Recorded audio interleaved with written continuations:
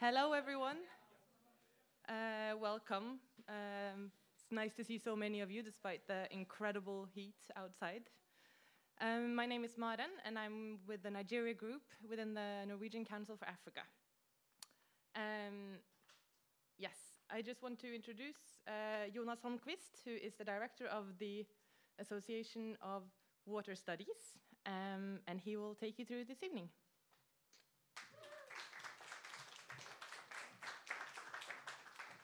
Thank you. My name is Jonas Holmqvist. As mentioned, we usually say FIVAS. That's a bit shorter. It's an honor to be here to chair this seminar on the Niger Delta. I guess there's people here in the audience also that knows far more about the Niger Delta than I do. But I know we have very interesting people to come here and talk to us. And there are some interesting different angles we'll look into. First, we will start with a greeting from Nimo Bassi on video here. And after that, we will have Karine Smith from NBIM. I bring you greetings from Nigeria and wish you very happy deliberations as we discuss a very ugly issue, the issue of pollution in Nigeria. Now, the pollution in the Niger Delta has accumulated over a period of more than 6 decades now. And both the government and international oil companies have worked together in a very incestuous relationship. Now it's time for accountability. Communities, civil society, and everyone is working to ensure that both governments and the oil corporations, including Shell, pay for the damage they've done to our environment and ensure that adequate cleanup is carried out so that life may return to normal in the Niger Delta.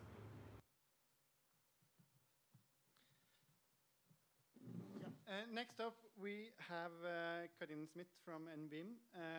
NBIM, which is the organ which is administering the Norwegian Oil Fund, or the Government Pension Fund Global, as they are formally called, are invested in Shell. And as you know, Shell is a major player here in the Niger Delta.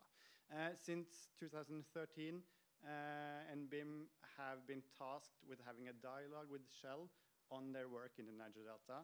I guess we will hear some more of that, and I will also inform you they will also talk a bit more about how they are doing dialogue or their ownership work towards companies. So, please.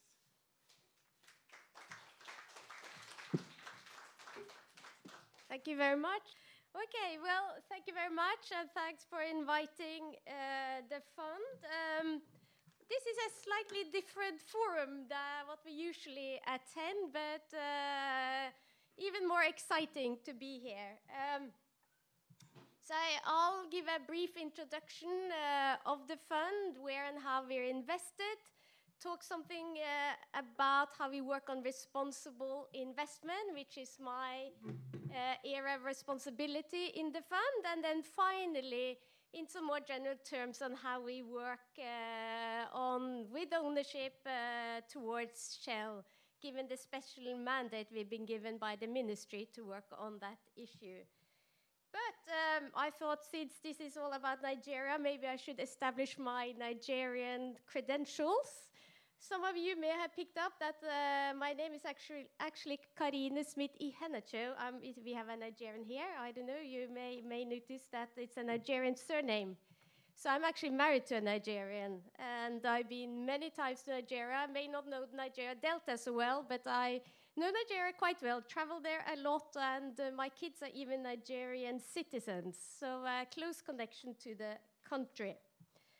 Okay.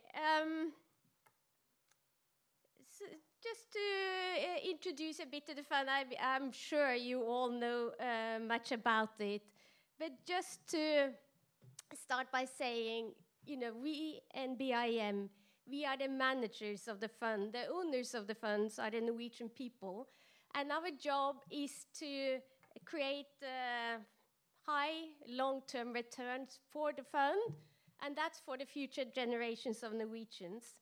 But what we say is that we will manage the fund responsibly and transparently. So that's important parameters for how we will manage the fund. you may know that we're now a $1 trillion fund, so we're large. Another key characteristic of the fund is that we are global. We have invested in more than 9,000 companies, and these companies are spread around the world. So you say we have invested in Shell. I mean, Shell is then one of the 9,000 plus companies we have invested in. So in a way, we say we have invested in a small part of the world's economy. As you see here you see a bit of how the ownership is spread. We actually own 1.4% of all listed companies in the world, slightly more concentrated in Europe, where we own 2.4% of all listed companies. And we spread around 72 countries. Okay, I said that responsible investment is one of the main characteristics of how we work. And it's my area of responsibility. So I thought I'd spend a little bit of time explaining how we work with responsible investment. And we tend to say that the work on responsible investment is organized along 3 pillars. And you see these 3 pillars here on this slide. It's one called setting standards, another one called exercising ownership, which is what I'll talk more about in a second, and the third one, investing sustainably. But just to talk a bit about all 3 of them. When you talk about setting standards, it's basically about trying to influence the principles and standards for how we can invest and supporting well-functioning markets and sustainable business practices. I mean, an example is that we engage extensively in consultation with regulators across the world. And it can be regulators with new legislation, or it can be changes in stock exchange requirements, or it can be more soft law regulatory frameworks, such as OECD guidelines for multinational enterprises. So we are an active engager in the development of such standards. In addition, we develop our own expectation documents, and I know you guys have been involved in the development of many of these. So we have 6 expectation documents that covers areas we believe are important when it comes to responsible investment and responsible business practices. So we have expectation documents when it comes to water management, climate risk, children's rights, human rights, tax and transparency, and now recently anti-corruption. And I think, you were much involved with that. These expectation documents, they are developed in close cooperation with stakeholders, NGOs, experts, and we do several rounds of consultations, and I believe that results in better documents. So this second pillar is exercising ownership. There are 2 main areas for exercising our ownership. So that's our we say it's as an owner, you have rights and responsibilities, and that's engaging in voting and company dialogue. And voting is an important part on how we exercise our ownership. And we're actually in the middle of voting season these days. So every day we vote on a series of shareholders meeting. And just to let you know, last year we voted on 113,000 resolutions. So it's no small job really to engage with voting. And many of the resolutions cover exactly responsible business practices. A lot of those through shareholders' resolutions. Finally, the third pillar is what we call investing sustainably. That means we invest more in companies that we have an environmental mandate, and so invest more in what we call environmentally friendly companies. And then it's certain companies we don't invest in. So we do divestments, either based on a view of the financial long-term viability or sustainability of the company's business, but we finally also have the ethical exclusions. So talking a bit about the second pillar, what we call exercising ownership. This is a bit maybe a complex slide, lots of words here. But what it's meant to show is the part of exercising ownership that stems from the decisions on the ethical, based on the guidelines for ethical exclusions and observations. I don't know how well you know the system. It's quite a complex system, so I'll try to explain it briefly. We have an independent body called the Council of Ethics. Their job is to recommend companies for either observation or exclusions based upon the guidelines for observation or exclusions decided by the ministry. And the purpose of these guidelines is to set out certain conduct and certain products that the fund for ethical reasons should not be invested in. You know, we have to sort of bear in mind we invest in the whole universe, but then we take out some companies based on ethical considerations. And that is really managed or monitored by the Council of Ethics, who then give recommendations for exclusions or observations for decisions. The body that makes the decisions used to be the Ministry of Finance. It is now the executive board of the bank that makes the final decision. So the Council of Ethics recommend, the executive board decides. But and the recommendation is of course then based on these criteria, either conduct or product criteria.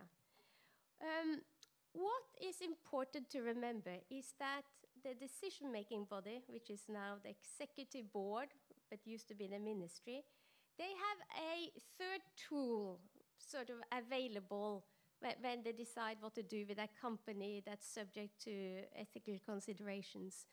Rather than deciding on observations or exclusions, they can decide, you know, we here want to actively engage with the company, so we decide we're rather going to do company engagement, active ownership. So even though that cannot be recommended by the Council of Ethics, the executive board or previously the Minister of Finance can decide, you know, it's actually better to engage rather to sit on the side and observe or exclude the company. And that was the results of what happened in the Shell case. The Council of Ethics recommended that Shell should be put in observations for its conduct in Niger Delta, as you know, for the environmental damage caused by oil spills. The Minister of Finance, this was in 2013, so it was the Ministry of Finance that made the final decision. They decided rather than just sort of observe it on a bit of a distance, let's see if we can influence more by active ownership. So that was the decision. The mandate to do active ownership was then given to the fund. It is now the responsibility of my team to do that ownership work towards Shell. Maybe it was a bit complicated, but it's, try to briefly explain quite a complicated setup. But anyway, so the conclusion was that we should do active ownership work towards Shell in connection with Niger Delta oil spills. So very specific. Okay. Let's see. So here you have a sort of an overview of the process, goals, timeline. So the process I explained, decision by the ministry in 2013. The goals is sort of twofold: reduction in the number and volume of oil spills, but also effective remediation of oil spill that has been done. That's sort of the goal of our engagement with Shell on this. We were given a timeline of 5 to 10 years. So within that, we had the discretion to decide how long we think it's right to, or how long we need, or how long we think it's appropriate to do this engagement. It was started in 2013, so it's now 5 years have gone by. So we can continue an additional 5 years. We have not decided yet how long we need to continue or want to continue with the engagement. But we have another 5 years if we think that is appropriate. So a little bit about the content or how we do this ownership work. As I said to some of you before I started the presentation this evening, is that we don't, in general, talk too specifically about single companies, and in particular not discussions we may have with them, and the discussion may also partly be confidential. But what I can say is that we've had quite an extensive dialogue with Shell on this particular matter. As you see here, we have had, in these 5 years, we have had 37 meetings. Meetings have been with Shell at various levels in Shell.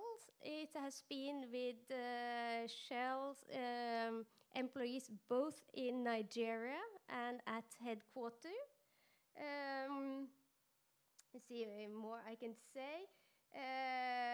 The topics around these discussions have been what Shell is doing to address the issue of oil spills, how they are going about reducing it, and remedial actions.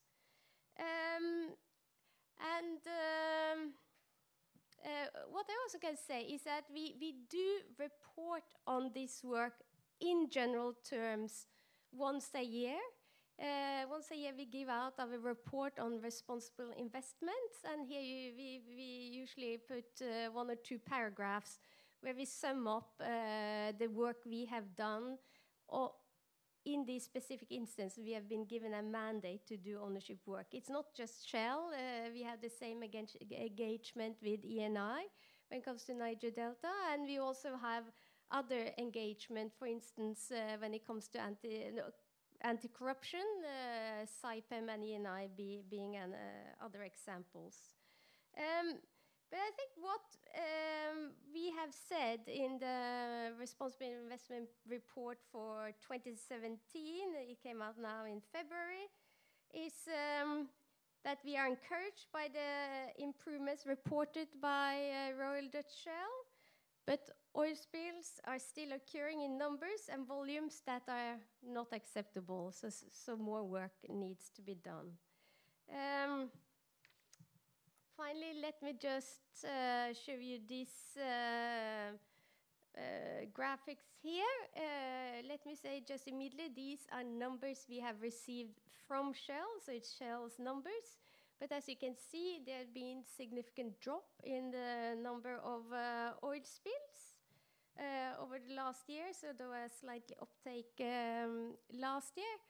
And this is part of the information we get when we engage with them. Then finally, I just want to say, before I stop, that we are an owner in Shell, but we are a small minority owner. We use the tools we have in our ownership engagement, but just the actual work needs to be done by Shell. We can use our influence as an owner, but that's with the toolbox we have. But in the end, this is a responsibility of Shell. So I think with that, I'll leave it here, but I'm happy to take questions.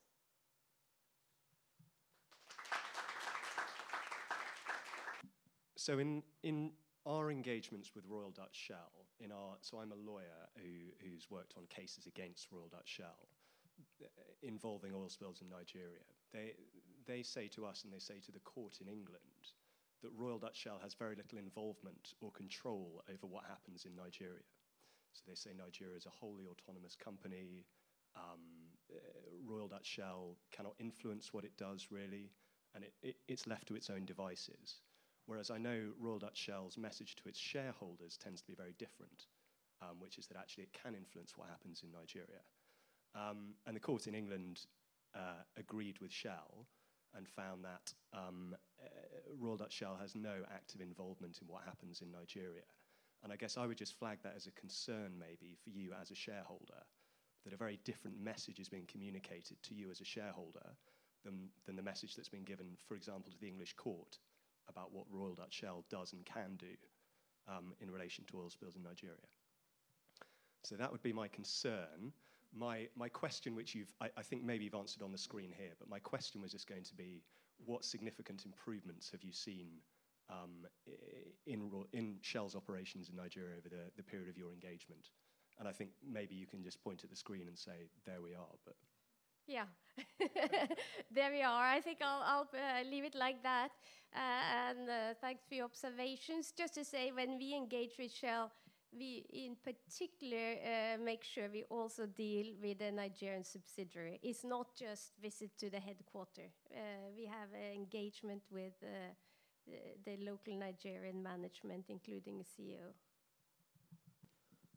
Just follow on from what Matt said. I am a little bit concerned that it appears as if your statistics are just coming from one angle, which is Shell. Are you involved with other like NGOs on the ground in the Niger Delta who are also part of the campaign to make sure that Shell does the right thing? Or you only take big statistics from what Shell give to you? Because from all indications, looking at these figures, they are not even near to half of what we have observed. But that is our own observation. You know, they might be painting an entirely different picture.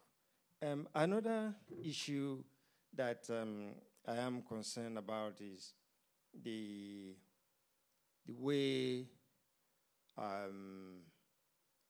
you people are prepared to give an endless time to share, because a period of 5 years that they have not conformed to things that are happening on a daily basis in terms of oil spills, and no cleanup effectively has happened. And people are dying every day as a result of these oil spills. But you people are prepared to give them more time. The more time you people give, that is how people are dying. I think this number of years need to be reviewed. Thank you. Thank you. So thank you for your question. I'm not sure I can answer them too specifically. But of course, as I said, we know these figures come from Shell. So you're not trying to say these are absolutely right or not. You're just saying this is figure come from Shell. Having said that, we are always keen to get information. So don't want to go into details how we get information, but we are an open fund. So if anybody thinks they have interesting information that's of relevance, we are happy to receive that. So that's my comment when it comes to these figures. And I mean, we are not naive. I just want to sort of put out there the information we have received from the company. But as I say, always open for the information. When it comes to the time, you mentioned the time for active ownership work.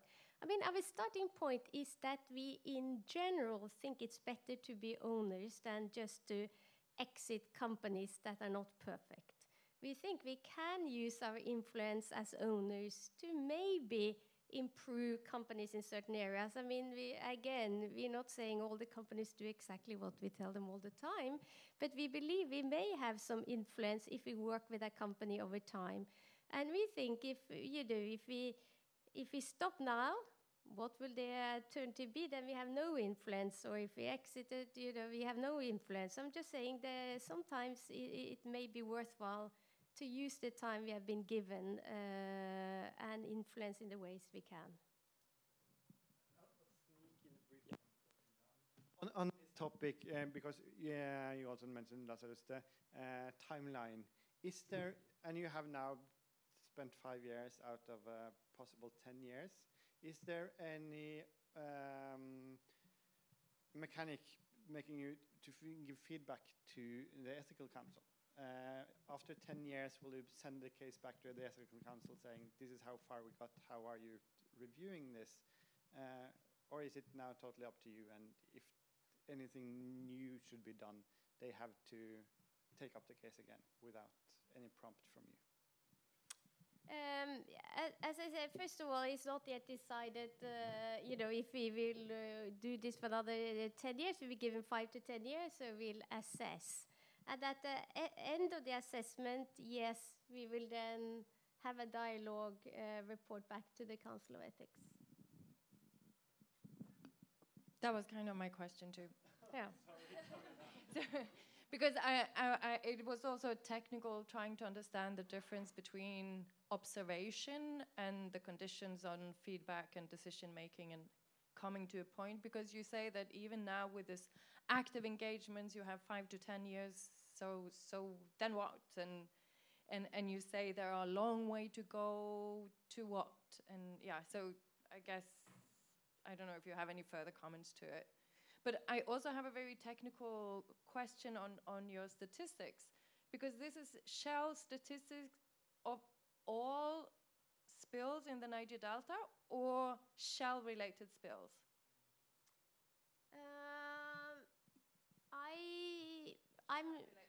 Yes, I strongly believe this is Shell-related, yes.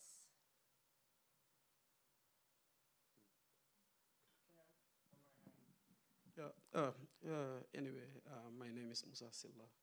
I just want to add a little bit on the gentleman's question which he asked. I think you didn't answer him, based on the spiel, as what he says, people are dying, and, it is over 5 years now, and, nothing has happened. We cannot just sit and say that, we have to wait on consensus after consensus. For me, as an African, a Pan-Africanist as well, I don't have hope in multinational, corporations, operating, in Africa. Anyway, because none of it are doing something good over there, whether we like it or not.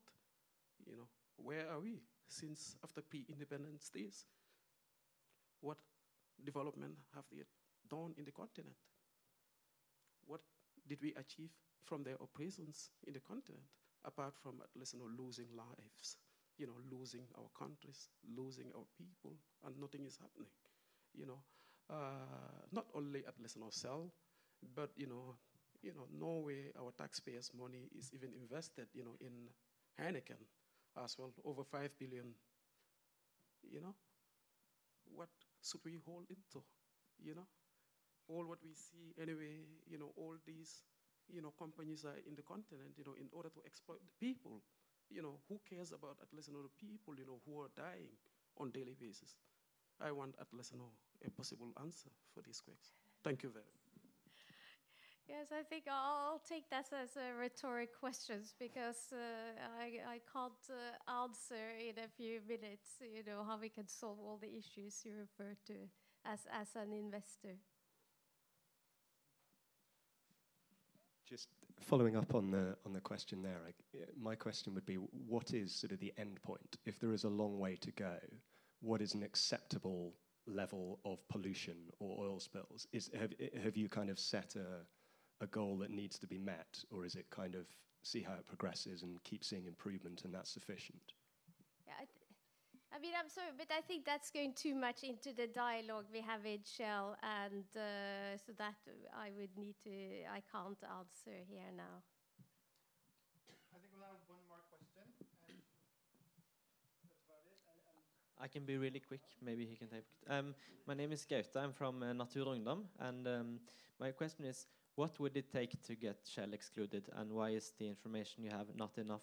Because for me it seems pretty evident that our $19 billion that we have in the oil fund, in the oil companies, are contributing to huge environmental damage and the loss of lives in the Niger Delta. So what does it take to get a company excluded? As I tried to explain, is that exclusion decisions are outside the realm of what we do. You know, that's the Council of Ethics that recommends based on their engagement with, or their investigation of what's going on. And then this decision was made by the Ministry of Finance. So it's outside the scope of what the fund is responsible for. So I can only say that that is something that's up to the Council of Ethics and decision-making body that decides on exclusions or observations. Then we'll give the floor to Matthew Renshaw,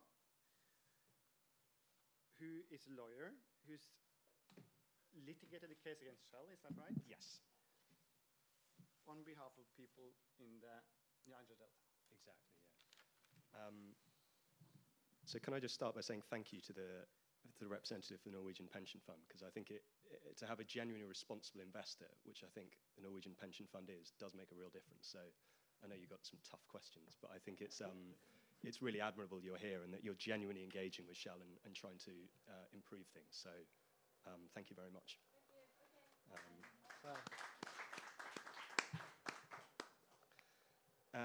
So as Jonas said, I'm from Lee Day, which is a UK-based law firm.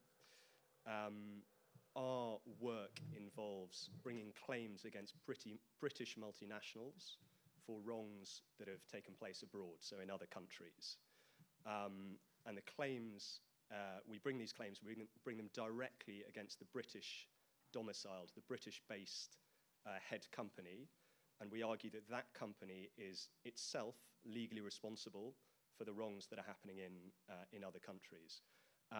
We focus on claims of environmental damage or human rights abuses. And we generally try to bring claims for individuals or communities who wouldn't otherwise be able to go to court, wouldn't otherwise have any representation, would have no chance of accessing justice. So very broadly, that's what we do. It's what I do. I joined the International Department at Lee Day in 2012. And as soon as I joined, I started working on a claim on behalf of the Bodo community in the Niger Delta, which I think Laz is from originally. I might have got that wrong from Laz's reaction, but you can correct me later, Laz. Of about 40,000 people, a claim brought against Shell for oil pollution in that community. There were two big oil spills in Bodo in late 2008. Shell admitted it was responsible for those. It admitted they were an operational failure, so a failure of the pipeline, but there were lots of disputes about how big the spill was, the area it had impacted, the effect it had had. Shell essentially argued about everything they possibly could in this case. There are two main aspects to this claim. The first was a claim for compensation, mostly for fishermen who can no longer fish in the waters because they are so polluted. The compensation aspect of the claim settled, so it finished in late 2014, early 2015. There was a payment of £55 million in compensation to the community, or actually directly to the individuals within the community who'd been impacted, so directly to the fishermen and the people who'd lost their livelihoods. And if you set that £55 million compensation award, my firm Lee Day got involved in 2011. The spills happened in 2008 and 2009. Before our involvement, Shell had offered the community £4,000 in compensation. That was the most they were prepared to pay, which comes out at about 10 pence a person. And I can't do the transfer into Norwegian kroner, is it? But it's not very much money at all. And that's the sort of situation that many Nigerian communities are faced with, trying to deal with Shell in the Niger Delta. So the compensation aspect of the claim has finished. The cleanup aspect of the claim is still ongoing. and has only recently started. So the spills took place in 2008. Cleanup started about 6 months ago, 6 months to a year ago in this community, and is, fingers crossed, taking place at the moment. And there are international experts involved in the cleanup. It's the only community in the Niger Delta out of hundreds that are seriously polluted that has this sort of international cleanup operation. So you can see the pressure you can put on Shell through litigating in Europe makes a significant difference and actually makes them behave more responsibly in Nigeria, or so we would like to think. In addition to that Bodo claim, I'm involved in 2 other claims that we're bringing against Shell on behalf of Nigerian communities. The Agale community, which was found, amongst other things, to have seriously contaminated, dangerously contaminated drinking water when the UN tested in that community in 2010 and 2011. And then additionally, the Bile community, which is a fishing community a riverine community made up of lots of little islands, which is so polluted, if you stand on the islands there, as the tide rises, the oil comes through the ground, it seeps through the ground. And it was a fishing community, and now people are unable to fish there at all. In both of those cases, Shell has challenged the jurisdiction, so they've challenged us bringing these cases in the UK against Shell there. They say these cases should be brought in Nigeria, they've got nothing to do with the UK. And so far they've been successful in that argument. So we are seeking permission to appeal to the Supreme Court to oppose that argument at the moment. But that's ongoing, so it's not easy litigation at all. Yeah, I mean, through my work, I've been working on Shell for my whole time at Lide, really, for about 6 years. I've visited lots of communities in the Niger Delta, not just these 3 I've represented. There are so many communities so seriously affected by oil pollution. You kind of become numb to the issue in some ways because it's been going on so long and it's such a repetitive story in many ways. But it has such a serious impact on so many people's lives and health. And I think we shouldn't lose sight of that just because it's something that's been going on for so many years. Disappointingly, we don't have a representative from Shell here. I know you invited one. But hopefully Laz and me can answer some questions you have, and we can have an interesting discussion. Thank you.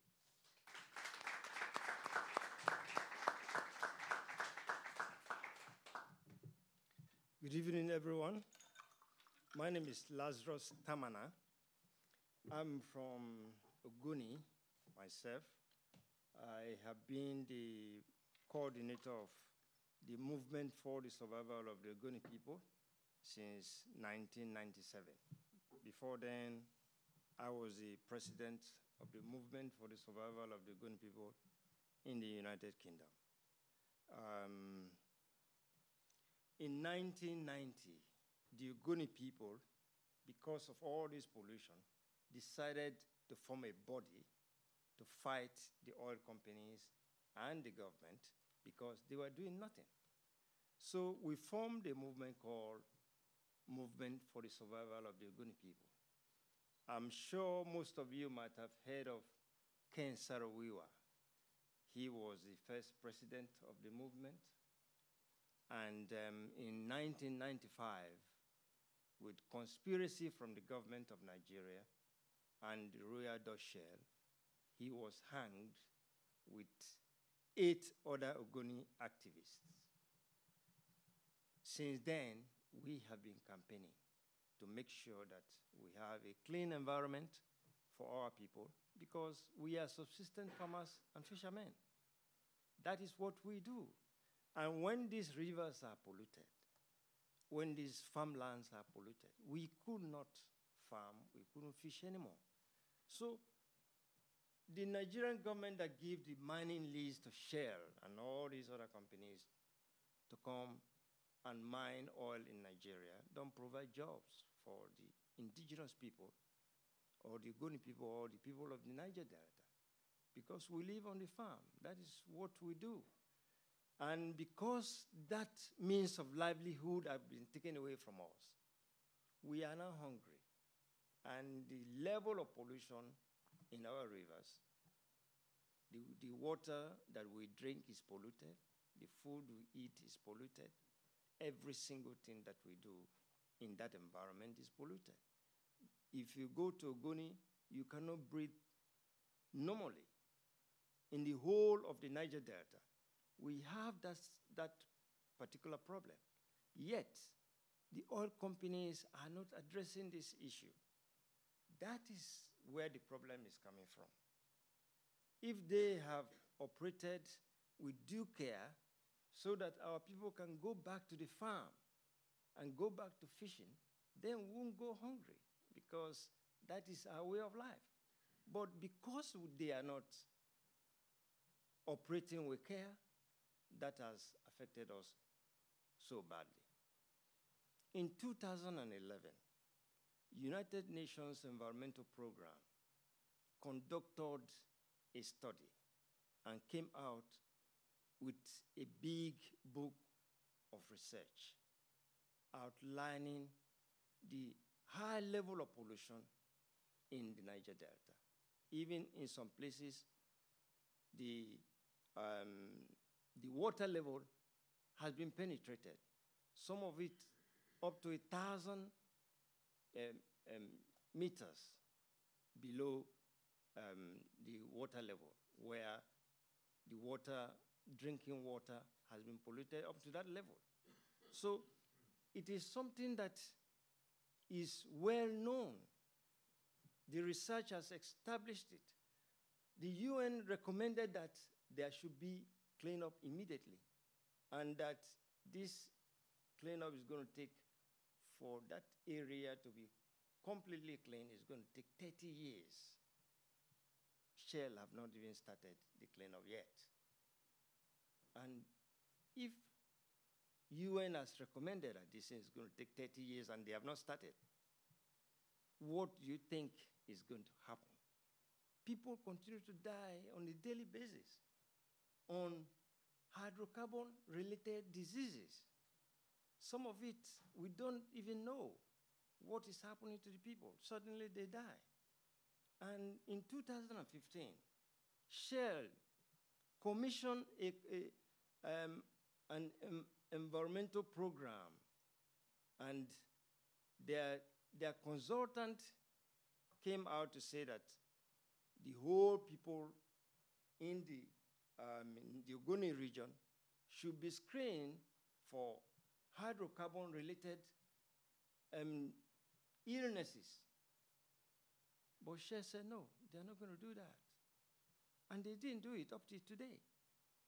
So those high level of impunity, those high level of doing things the way they want is what we are against. You cannot go to a community and operate anyhow you like. The Nigerian government is powerless. As a government, because they depend on oil, whatever Shell says is what they do. They turn around to Shell and say, what do you want us to do? And Shell will just do anything they like. They flare gas, they pollute the environment, and all these things, nothing happens. That is the reason why the Ogoni people, the Bodo people, in 2010, 2011, took their case to London and gave it to Lee Day and Co. And they were able to successfully prosecute Shell and extracted compensation from Shell. Now, the compensation has been, Shell reluctantly paid the compensation. They were not even ready to pay it. But because the court in London has compelled them to pay that compensation, they paid it. But the agreement was that after you've paid compensation, there should be cleanup. After cleanup, there must be remediation of the environment. And after remediation, there must be restoration. What we have seen is that they are paid compensation. Coming to clean up, they have been dragging their feet. In fact, on the 22nd of this month, which has just passed, we went back to court because Shell wanted to walk away from the agreement. And Lee Day was successful in making sure that that doesn't happen. We were able to win Shell in court last week, which means they must have to go back and do the cleanup because they wanted to walk away from it. Now, you assume that there was not a system as the English court or court outside Nigeria. Nobody can touch Shell. Nobody in Nigeria can touch Shell. If you take Shell to court in Nigeria, your case will be there for 30 years.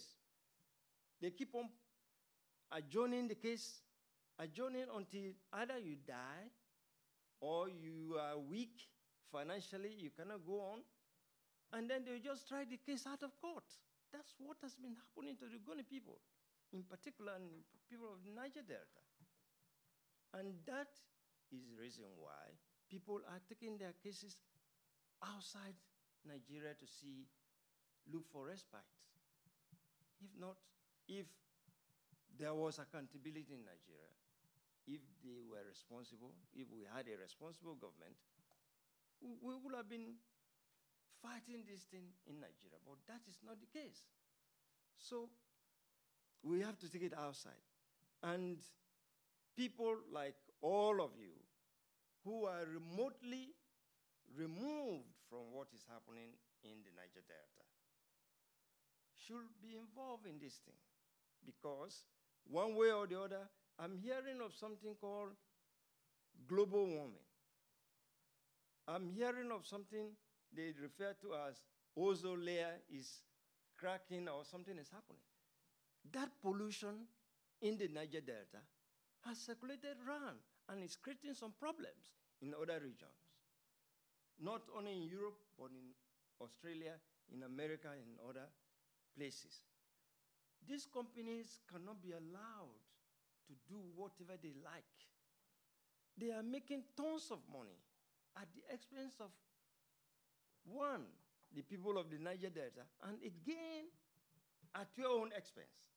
Because the effect of it, when it comes, you can't say, I'm not part of it.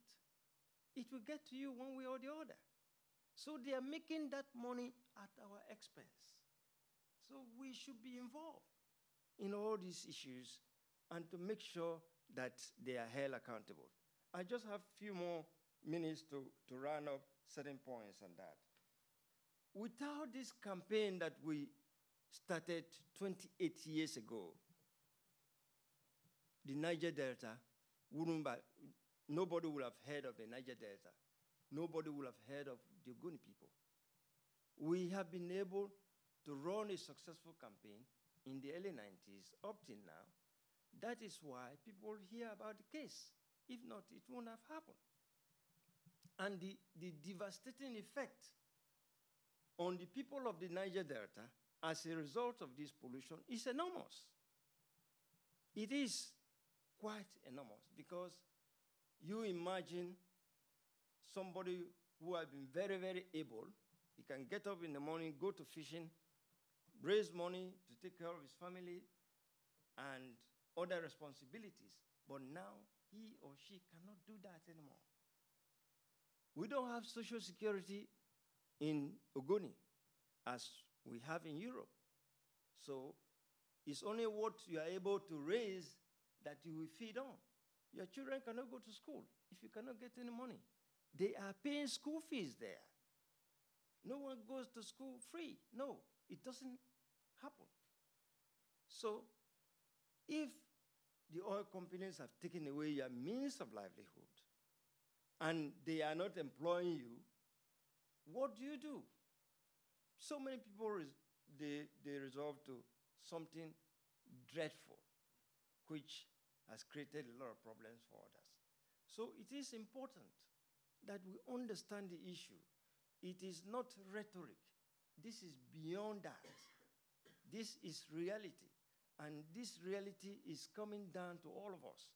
So we should be able to please take part, whatever role you can play in this campaign that we are having, to hold these oil companies to account.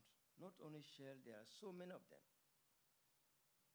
We have taken the bull by the horn to say that we have to campaign to make sure that the world know about what is going on.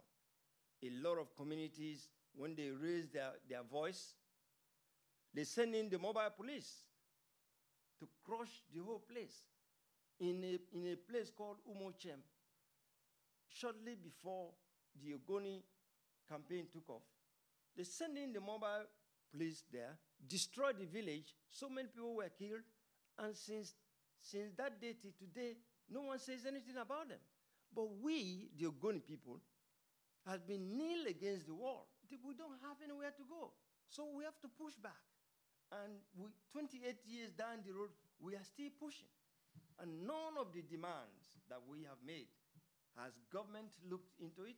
Shell has not looked at any of it and that. So it is important that they clean the environment for us. That's what we are looking for. They should clean the environment so that we can return back to the farm, we can return back to our rivers to go and fish and take care of our future generation. Thank you so much.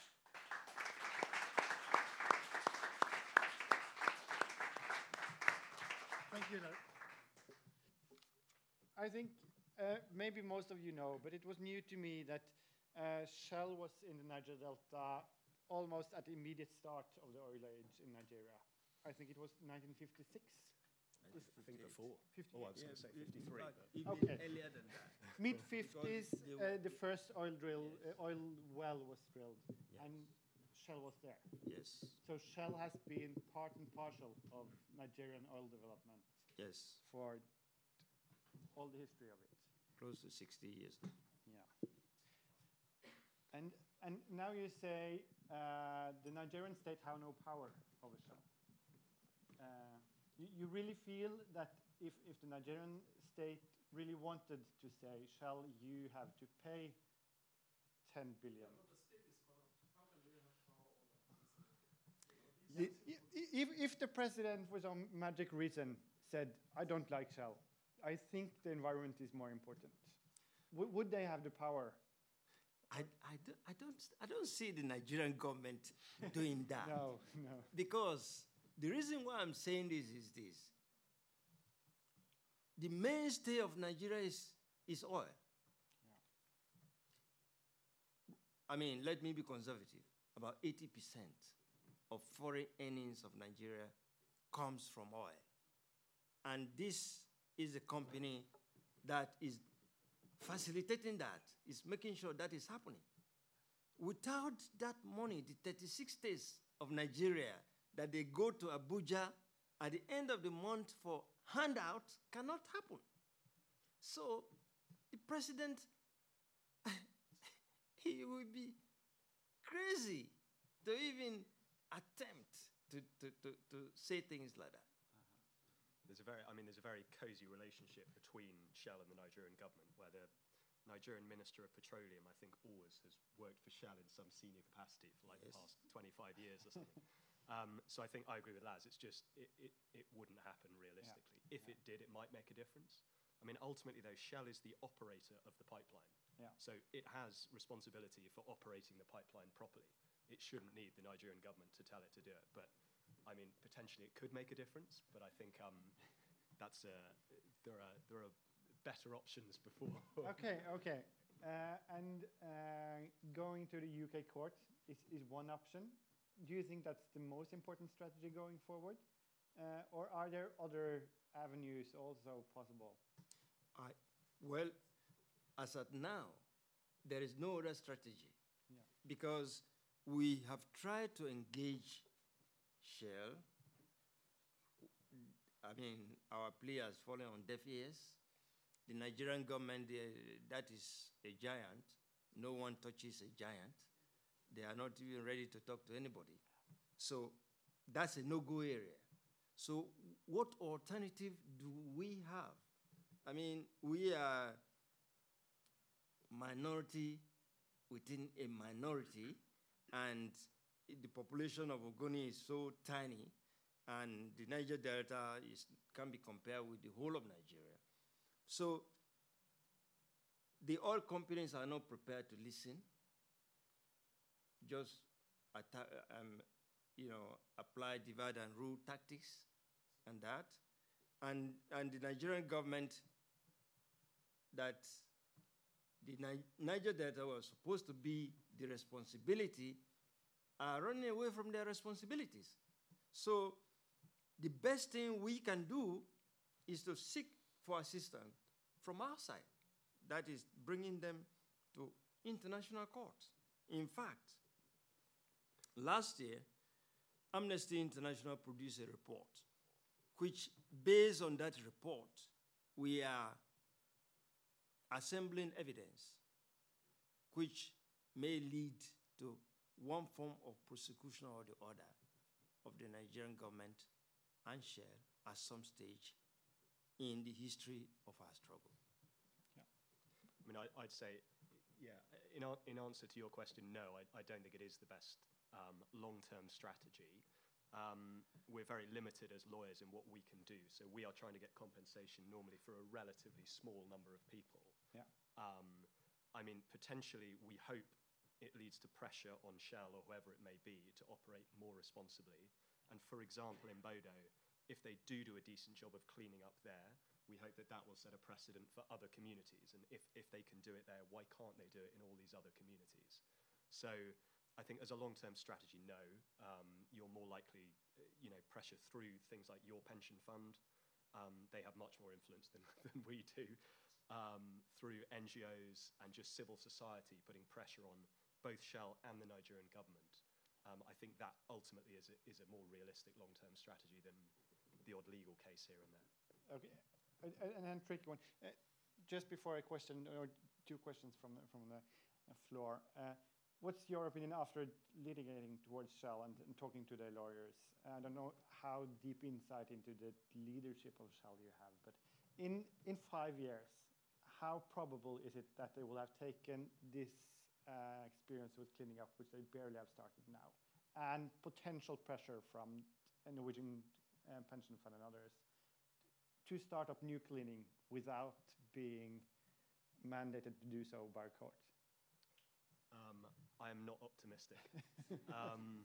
They've done everything they can to get the cleanup case out of the courts in London.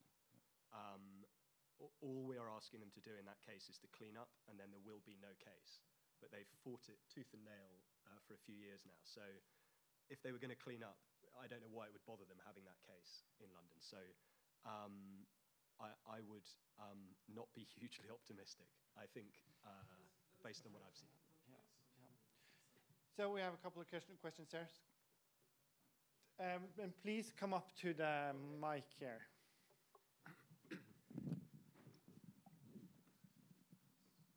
My name is Rolf Reh. I was the Norwegian ambassador to Nigeria from 2012 to 2016. The first meeting I had when arriving in Nigeria was on the cleanup in the Niger Delta. The last function I attended was the official launch of the Ogoni cleanup operation in 2016. Unfortunately, nothing much has happened. And it's not possible to really overstate or try to communicate the extent of environmental and people damages in the Niger Delta. Just think, according to the data from the oil companies themselves, something between 1 or 2 supertankers of oil has been spilled every year for decades.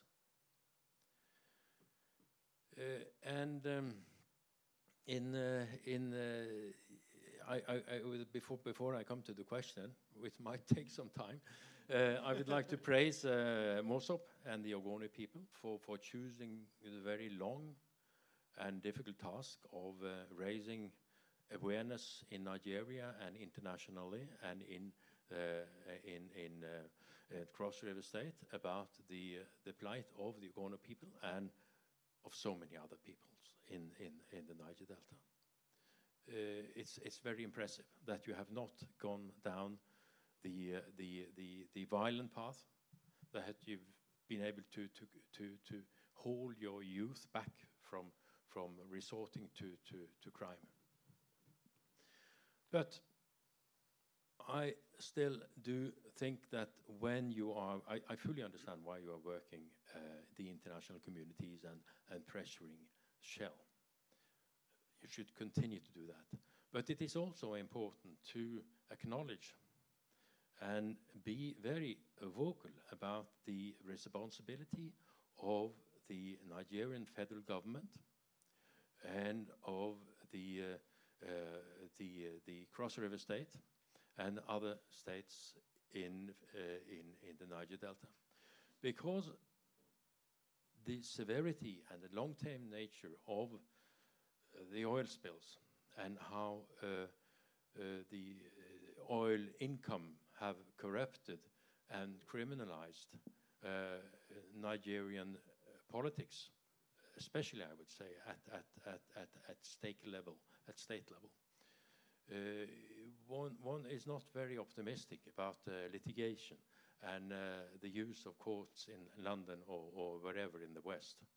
So my question to you is really, what can you do and how can you work in Nigeria and vis-a-vis the international community to put more pressure on the Nigerian government, to put more pressure on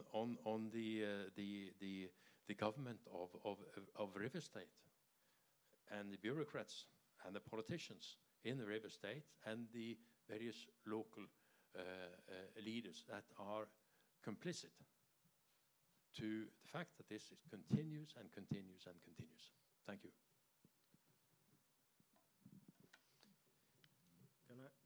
Can I comment? Okay. Yeah, please. The point you have raised is a very, very valid point, and it is a point that we have been considering for a very, very long time.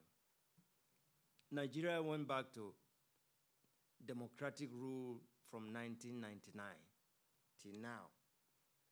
If you go to Goni, you will not see any visible development between that 1999 and now, which means the politicians, the money they have raised and all those sort of things and that, they have not used that to do anything whatsoever. They are adamant about all these issues we raise, human rights violations, environmental issues, and all these other developmental issues. They are not particularly concerned about it. Now, what do we do as campaigners, as civil rights organizers, and so? It is extremely, very, very difficult.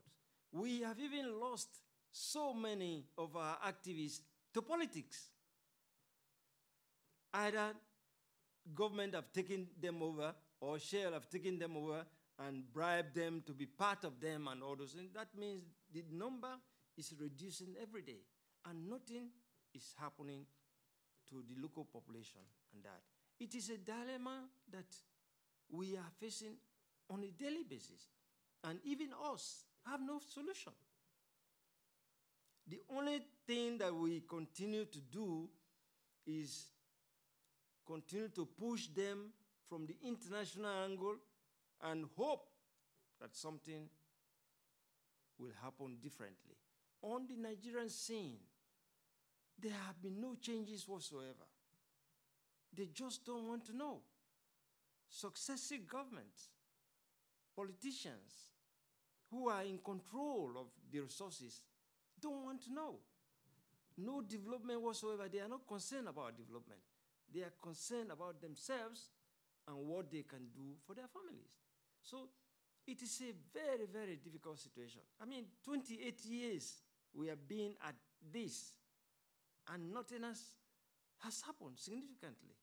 I mean, when I go back, which I go on a regular basis, I shed tears. Because when you see simple things that people will have been able to do to address the issues we are talking about, and improve our lives.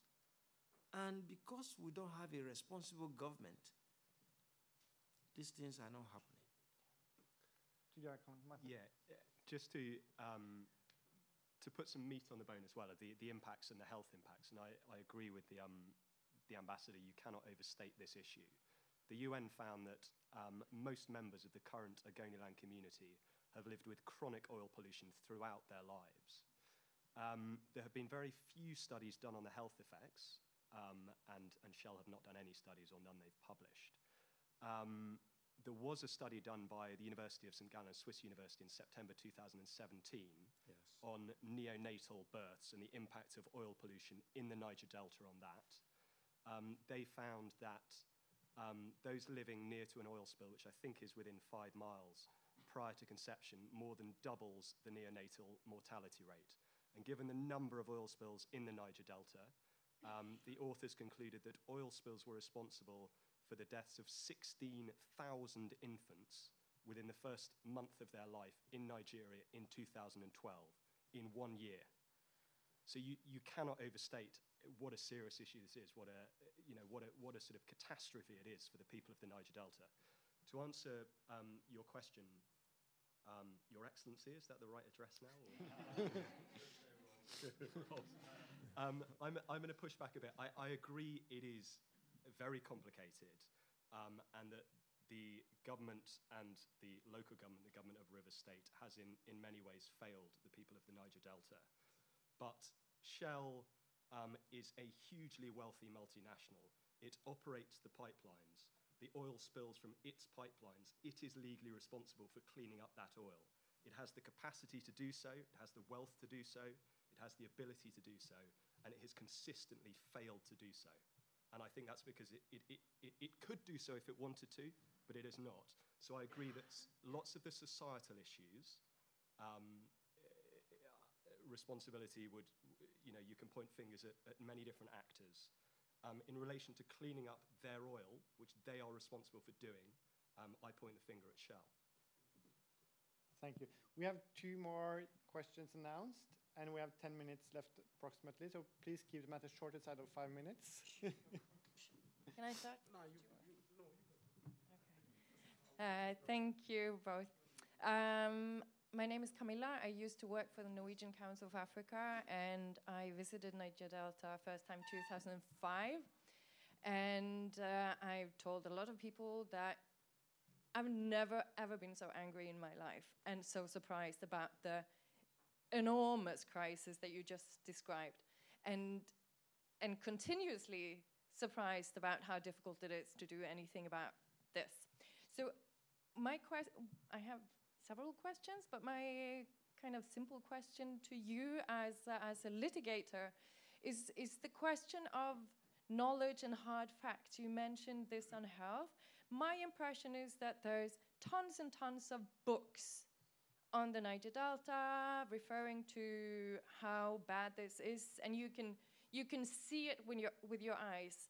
But at the same time, it seems to be a lack of what is considered hard facts when it comes to the consequences of the spillages. So I wonder how that works when you litigate and when you go to court, and how that's being used by Shell and maybe the state. And even if there's any explanation to why, I would assume that any natural scientist who's interested in any kind of spillages should run down to the Niger Delta and test the waters and just flood the world. So this is something that just doesn't make sense to me. So the other question is kind of to both of you. You mentioned, Lazarus, the question of divide and rule in the Niger Delta. I think I read somewhere that there's 1,500 host communities, meaning communities who have oil production in their backyards, more or less, and 30 different minority groups, and you represent the Ogonis. Yes. So my question is, to what extent do the Ogonis work with and engage other minority groups in these questions? If you do, how? If you don't, why not? And also to Matthew. why do you go one community, one community, one community instead of the whole shebang? Is there any formal reasons for that? Yeah. And if there's any way of looking into democracy that even though since 1999 it's not necessarily the full-on and the maturest of democracies, and the Niger Delta may be difficult within the Nigerian context, but do you see any opening and improvement for democratic processes in the Niger Delta? Just pushing the Rolf question a little bit again. All right. Thank you. Shall I start? Please. The issue of divide and rule, which Shell has been adopting and continue to adopt, we are in touch with other Niger Delta communities. We work with most of them because we have a common problem. Although the Ogoni people are at the forefront of it, we took the brunt of the entire thing.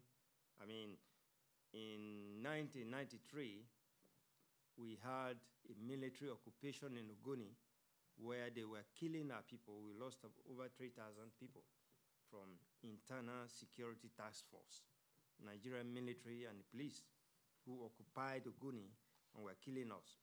But in spite of that, we are in touch with other Niger Delta communities. We have been talking on how to move forward. But as I said, Shell will just go to a community and give them money and say, forget about these people, these are troublemakers. They don't want to do X, Y, Z and all those sort of things and that. And that seems to have worked over the years for them, you know. But again, people are now beginning to understand. Since Shell has been in the region, they cannot point at anything meaningful that Shell has done in the Niger Delta. Meaningful. So they are beginning to understand that, look, the best way forward is unity, and we are trying to do that as much as we can. Other issues like democracy, Nigerian democracy, which is at infancy, 1999 till now, but they have not been able to do anything as such. The inherent difficulties we have is the corruption, the lack of development. The money, when it comes, they share it without considering the communities that they need to invest and that. If they have invested some of those money, maybe some of these things will stop. But the issue of Shell is a major issue on the entire Nigeria, which is just not helping anybody whatsoever. Any person who is somebody in Nigeria must be connected to the oil companies one way or the other. Either they work for NNPC, or they work for Shell, or they work for Mobil, or EMI, or that. They must be related to those kind of industries and that.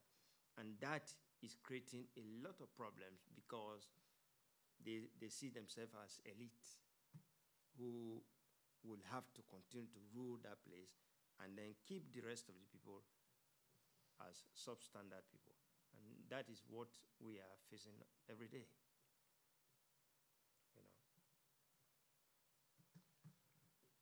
Yes, Matthew. So to answer the question, firstly about evidence and lack of evidence, and I guess Shell's control in some ways over the information and the data, it's definitely a problem. One of the advantages of legal action is you can get documents which you wouldn't otherwise be able to get, which wouldn't otherwise be in the public domain. So, for example, we received, as part of the legal action, document from Shell in 2002 saying the remaining life of most of the SPDC pipelines is more or less non-existent or short, while some sections contain major risk and hazard. Outright replacement is necessary. They haven't been replaced to this day. So, documents like that come out. Another email from 2008 between senior Shell people saying, Shell is corporately exposed as the pipelines in Ogoniland have not been maintained properly or integrity assessed for over 15 years. So things like that emerge through litigation. But it is a major problem. And I'm as surprised as you that there have not been more health studies. I don't know the reason for that. Credible health studies, for example, about the effects of oil in the Niger Delta. We've been to communities, I'm sure you've had this as well, Laz, where people have told us we're having lots of stillbirths, we're having, all these issues. And as lawyers, we kind of, think, I believe you, I think you're telling the truth, but we can't help you because we can't prove that the oil spills are responsible for that, and there just isn't the evidence and the data to back that up. Maybe this recent study is kind of movement in a positive direction in that sense, that people are looking into it properly. But it's certainly a problem. In terms of which communities we choose, I mean, there are a lot of communities in Nigeria we would like to represent. The Bodo community before then, these two recent communities, and because Shell started this jurisdiction challenge in about 2014 or 15, until that is resolved, it's very difficult for us to try to represent anyone else, because if the communities lose that, then we wouldn't be able to do any cases in England, so that would be that. But it's kind of, I mean, for example, the Igale community, the UN report picked up on the Igale community as being particularly severely impacted. The Bile community, again, people from the firm went there and saw how devastating the pollution was and sort of thought, we have to try and represent this community if we can. So it's pretty, I mean, I wouldn't say arbitrary, but there's no, But it wouldn't be possible to do the 1,500 communities wherever Shell is, just in principle and formally? I think it would be difficult in the UK. Yeah. I don't know if it would be possible in the Netherlands. I expect not. But we represent the individual members of the community or the individual communities. So it wouldn't be possible for us. I mean, one thing, just to go back to the health studies, the UN report, when that came out, sorry, I'll be very quick, said it's really important you look into the impact of oil spills on health effects. And that hasn't happened. And the same, we are constantly writing to Shell saying, why are you not testing people's health in Bodo? Why is nothing being done about this? And I think this is a point where the government and the state shares responsibility for this, because it's maybe hard to argue this is Shell's responsibility to do this sort of testing, but it's just not done. So it's very unfortunate.